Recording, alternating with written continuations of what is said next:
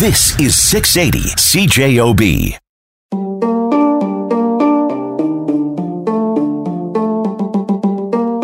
Hey everybody, welcome to another episode of The Main Ingredient. Kevin Bergen here.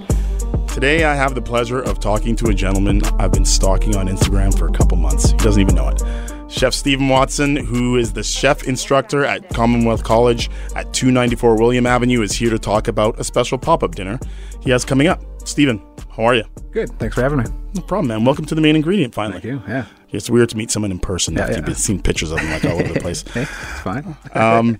Okay, so you know what? Let's start off by talking a little bit about your background and how you got into the culinary industry. Yeah, well, my background just in terms of the culinary industry itself, I've done some, worked in a few places at 529 Wellington and Who's on First when I was around, and Resto Gare and Fairmont and Lake Louise. So I've been around with the all the intention of learning more and being able to go into education, so and teach people some things. So, and then for myself, I got some First Nations in me. It's my grandmother. She's Indigenous from Peguis First Nation. Mm-hmm. So that's was kind of always something that was a little bit not hidden in the family, but just forgotten. We just lived the Western lifestyle and whatnot. So the past few years, I've been kind of trying to get back into that a little bit and honor that a bit because it was just lost, right? So yeah, that's what I'm hoping to do here. Growing up, were you introduced to a culinary industry? Did your parents cook? Was that something that you knew that you always wanted to get into? Nope. It was basically nope. I remember it was totally had no idea what I was going to do, and then a guidance counselor in high school. We're going through some stuff, and I saw that, and it kind of piqued my interest. I'm like, hey, what's that about? And I looked more into it, and I think I was 15 or 16 at the time, and it was something that I realized that, hey, that could be pretty cool. So, so I wanted to get into it, and then I got my first job at Green Gates 20 years ago. So, but yeah, no, my parents, good cooks, but they have very simple dishes. They only do, a handful and that kind of thing growing up, and so there was never any. You hear about all these kids growing up in this massive, Polish food every day or Italian. Yeah, all these recipes, and they learned, and they stayed in the kitchen. Yeah. It wasn't like that. Yeah, so my mom had like 4 things that we love, and that's all she really did. My dad did a few too, and that was pretty much it. You guys were not demanding kids. No. I was fine with all those things. So, but then just getting into it. And my brother became a chef too, so it's kind of funny that because people ask us, "Oh, you must grew up with food," and my mom's joke is always she had no idea how to cook, so we had to learn how to cook. So yeah. Did he get in first? Who got in first? I did. He's a few years younger than me, so he's in Houston now, actually at Amoxie's. So, oh wow! Yeah, he's doing all right. That's crazy. Yeah. Okay, so how did it lead to you becoming a chef instructor at the school? Yeah, it was always the goal for various reasons. One is the hours are absolutely ridiculous in the culinary industry to become a chef, and I did those. I did my time for about 15 years or so. Yeah, it's a tough lifestyle. Yeah, it is. So, and so that's part of it. And I wanted to, have kids and whatnot and do things. And then with education was always important to me, both in learning things, but also showing other people things. So that was always the idea, is that if I can learn as much as I can and then also teach people how to do things or pass that on, and that was always the goal. So you got into it, that was your intention from the start? Pretty much. Not right from the start, but after a while. And then it was after, thinking about it and being taught by some fantastic chefs in the past. And it was like, I kind of want to do that. I want to teach other people those things, right? So then that's why I kind of was able to move around, or that's why I moved around. So that's why I did the steakhouse thing and the Asian thing and then the hotel and just kind of learning it all. Yeah. And so just kind of picking it up and learning various things. So that's what I wanted to do. And then so I could do those things and pass those on. Almost every culture is known for cuisine, and some more popular than others, right? So we're talking Italian, like we spoke on Instagram, Italian, Chinese, Japanese, French, There's always a time where you're going out with friends and, hey, let's go out for this, let's go out for that. And there's certain cultures where that's almost non-existent. But they have their food, you know what I mean? And you said increasingly that there's kind of a bigger interest at the school for Indigenous food. Yeah, for various reasons, but that's a big one, yeah. What do you think the reasons are for people, all of a sudden it's becoming more interesting to more people? I think the big one is that there's, one big one is the Truth and Reconciliation Act becoming this animal on its own, which is fantastic, and how it's going. And that's actually a relative of mine. He's a great uncle, I believe, Murray Sinclair. He's related to my grandmother, also a Sinclair. But so that was I think that's a big part of it. And then this movement of the missing and murdered Indigenous women, and then just the spirituality of it all, and people, and basically Indigenous people being allowed to be more Indigenous than they used to be. Yeah. And that was a big part with, like I said, with my grandmother, is that she raised her kids very Western. There was really no Indigenous teachings or lifestyle in that, and very few people had that. And it was the whole residential school thing, and she was taken away, and she went to residential school, and she became very European. Yeah. Yeah. Yeah. So you're saying that even amongst Indigenous people, it's not like you're cooking your own food. You're almost like, accustomed to the Western world and exactly. everything that comes along with that, right? Yeah. And even I tell people, and they say, what is Indigenous food? They always go to bannock.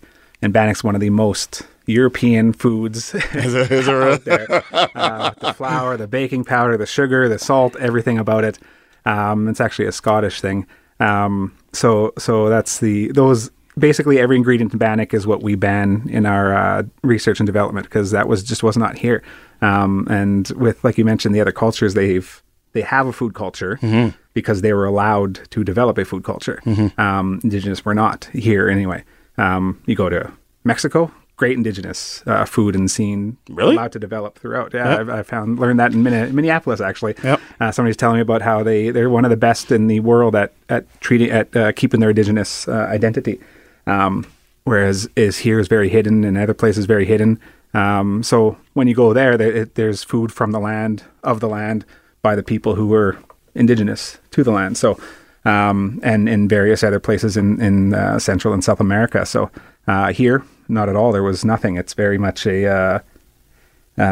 lost, and it was gone. So we call our menu 1491, our development then our menu 1491, just to kind of go back to the, pre-1492 European colonization. Yep. And it was so our goal is not to only make foods the way they did and what they made, but what we could have reasonably procured here 500 years ago, with knowledge of the current culture and food culture here in Canada.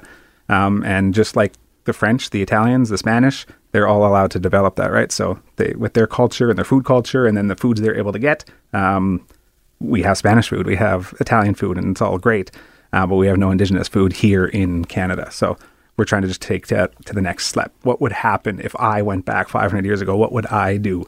And so it's a fun time, because it's just trying to get that back. So recognizing, what could sell today, what would pique the interest today. Mm-hmm. It wouldn't be necessarily a dried piece of meat on a stick over fire. Why not, man? Why not? Or dried fish in the sun, that kind of stuff. Right. And to a point there is, but so it's things like we can still use bison, we can still use berries, we can still use the herbs and the certain other aromatics here and different things. So that's what we try to do to make it good for what people would want now.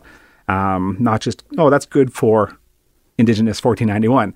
It's just good. And it's also ingredients from the region. I don't even want to use the terms Manitoba or treaties or whatever, because that didn't exist then, right? Mm-hmm, so basically within the region is what I like to say. Not even Turtle Island, because that's quite big. We couldn't necessarily get to, the southern end and where Texas is and that kind of stuff 500 years ago, but we could get to, the closer to Saskatchewan. We could get to the Lake Manitoba, Lake Winnipeg, that kind of stuff, right? So that's what we try to do. Oh, crazy. Super interesting. Yeah. One question that I wanted to ask you is making dishes that mean, that obviously can translate into today's day and age. Yeah. And there's a gap here. Yeah. Obviously, other cultures have had X amount of hundreds of years to have their cuisine evolve. And now you're almost like you're picking up from a pastime, but trying to evolve it. Imagine what would have happened in the past 500 years. Right. Yeah, exactly. How is that going to work for you? It's tricky at times. There's a few real challenges, but and who knows if we're right or not, if it would have gone this way or it would have gone completely different. We can't say for sure, right? Mm-hmm. But based on what people like now, what is interesting now, not just trendy or anything like that, but what people really enjoy now, using ideas and techniques as much as we can from back then. A lot of people will do that. I mean, even, barbecue right now, huge. I love it myself, and it's very ancient technique. It's over wood, it's fire, it's smoke, but it's something we love now. So we try to do some smoking and some fire as much as we can and that kind of thing. But So I think we can take those into account while also like some modern techniques like using aromas. Like one very modern technique is to light things on fire or to use scented air and whatnot as part of the dish, even though you're not ingesting it. Just to add an aroma without adding something that you're actually eating. So some people burn oak leaves during their course or whatever, right? That kind of thing. So what we do is things like burning sage. So kind of going back to, the smudgings and whatnot and the spiritual side, a bit of the emotional side, and tying that into food. So when you're eating it or it's coming out and you're smelling it, you're taken back to something that's not necessarily food related. And that's very modern today. Yeah, it's huge how smell just takes you back to exactly a point where you smelled it before, right? Yeah, and I love that. And it's amazing because every time we do something new, even Noel Bernier, the organizer of Ishkode here, we were doing that. And he's like, oh, that's a smudging. And I was like, yes, exactly. So even though it's food, it's still... it ties into something else, right? So that's something that's a very modern idea of what's going on. So while also being tied to the ancient and the old of the smudgings and whatnot. So that's what we try to do. So, and one of the challenges is not to offend people either, right? Right. You don't necessarily want to do smudgings on your food if that's something that's taboo or wrong in some way, right? There's other things too we try to do. And sometimes some people say no, and so we talk to elders and things. I like it. Hey, I'm thinking of doing this. Yeah, no. Yeah. It's like, no, that's not a good idea. Yeah. So one was we did a type of bread and we did the Métis symbol, the infinity symbol, and one guy said, no, you don't want to do that for this group because it's not Métis, it's First Nations. So those things. There must be a lot of research, a lot of education going into that before you can really proceed in a lot of ways, right? And so we got to talk to a lot of people and figure some things out, and so that's what we do. Wow. How did this come across your plate? Pardon the pun. The Indigenous development came from a challenge we were tasked with by a guy named Byron Beardy for Arrow's Regional Health Authority, and he wanted to do a food sovereignty summit, so food sovereignty and security. Our college, we train a lot of Indigenous people in our course, and so he knew us through that because we've taken some of his. Sorry to interrupt you. When you're in the course that they're being trained, is Indigenous cuisine part of that? Yeah, it is a part. It's the whole overall course is basically to train a person to work in a kitchen here in Canada. Right, period. So the basics, but also get some styles and some ideas and different techniques and whatnot. And Indigenous is a part of that. Not the whole thing. But it is a part of it, just like, maybe a bit more than sushi would be or whatever, but it is a part of it. And so a lot of our students are Indigenous, and so that's how we knew this Byron Beardy. And he asked us what we can do, and we were looking into it, and that's where Bannock came up, and it was like, that's not right. Bannock is one of the issues with the, diabetes and heart disease and things in Indigenous culture. And if we're talking about food sovereignty and security, the high carb, the high fats, the sugars, that's something we need to try to avoid. And so what is it? And we're looking into it, and what can we do? It started out simple with what we could do was things like smoking whitefish, with wild rice and that kind of stuff. And then we were able to develop from that, try to tie in mostly just the ancient. And then we realized, but we could do better. We can bring that forward, and hey, we lost the Indigenous food culture development. What can we do to start that up again? What can we do to make food that's just good while also being Indigenous, right? So, gotcha. Yeah, and that's where it came from. So we started that. It was about 3 years ago. And we've done quite a few events of this nature. And then that's where Ishkode is coming in now too. So it could be a good time. Okay, so let's talk about that event. Yeah. Let's talk about Ishkode. Yeah.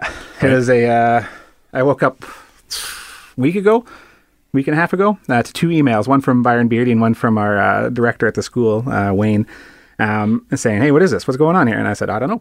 So I checked into it, and I sent in Like he sent you information about it? Yeah, he sent me the links from Facebook. Okay. And both of them did.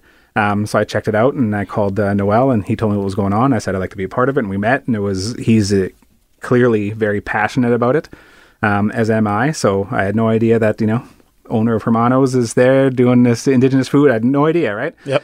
So it's really cool, and we have some great chefs with us: Melissa Brownie Urban and Glenna Henderson. I believe is Henderson. I'm pretty sure it is, but you'll hear about it if it's not. Yeah, exactly. And they're from they have some some experience on reserve. They have different experience than I do. So I was the third one in, and my background is solid, mostly just culinary. I'm not from the reserve. I was never raised Indigenous or Native, so but they were. So we have a very diverse group, even though we're all using Indigenous food. So it's kind of cool. That is cool. 2 questions. Yeah. First of all, how do people get tickets? And maybe can you mention a couple of items that are going to be on the menu? Yep. Ishkode.ca is one way. There's links on Facebook also. How do you spell that? Ishkode. So ISHKODE. Yeah, so there's both ways on the website or on the Facebook. There's a link there as well. So, and if you really want to, you can just call Noel at Hermanos, and I'm sure he'll hook you up if you really want to do it that way. And then the dishes themselves, we're still, I don't want to speak for Melissa and Glenna too much. I know they have ideas of soup, and there's a wild rice popcorn that Glenna does that was really cool, and working on, things like the Indigenous tacos and trying to figure that one out as well. So that's kind of cool. But for my part, anyway, one dish we do that's quite popular is a bison. We cook it for about 8 hours with bison stock, berries, wild onion,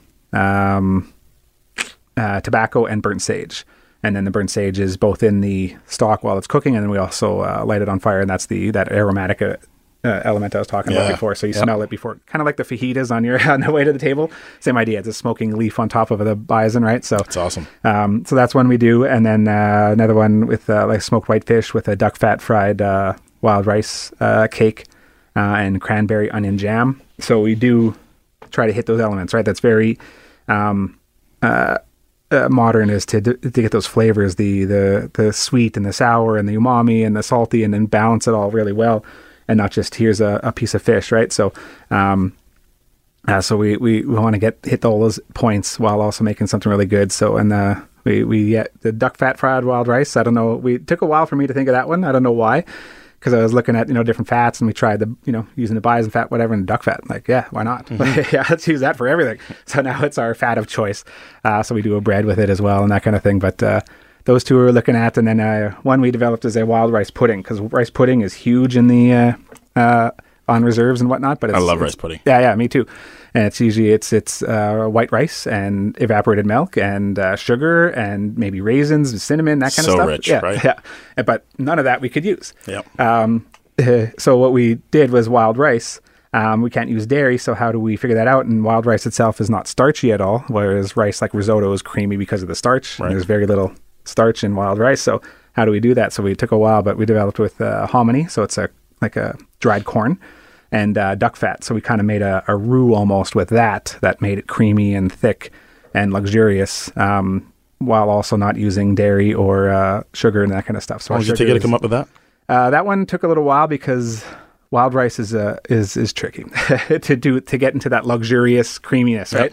Yep. That's the wild part of it. Exactly. So that took a little while to think about and develop, and then it took about 10 batches of the hominy with the duck fat and how to get that going. So we don't want it to taste savory either. We don't want it to taste like duck. But we do want, butter is also not sweet. So we can, as long as it's along those lines, and dairy and whatnot. And then some maple and blueberries and hazelnuts, and it turns out really, really well. Wow. So that's one thing we're looking into as well. So could be fun. Oh, that sounds so terrible. I can't believe you're doing that. Yeah. That's awesome. Thanks for coming by, man. Yeah, I appreciate it. It was fun, yeah. That's Chef Stephen Watson from Commonwealth College talking about Ishkode, the Indigenous Pop Up coming up October 22nd to the 26th at the Cloakroom located at 492 Main Street.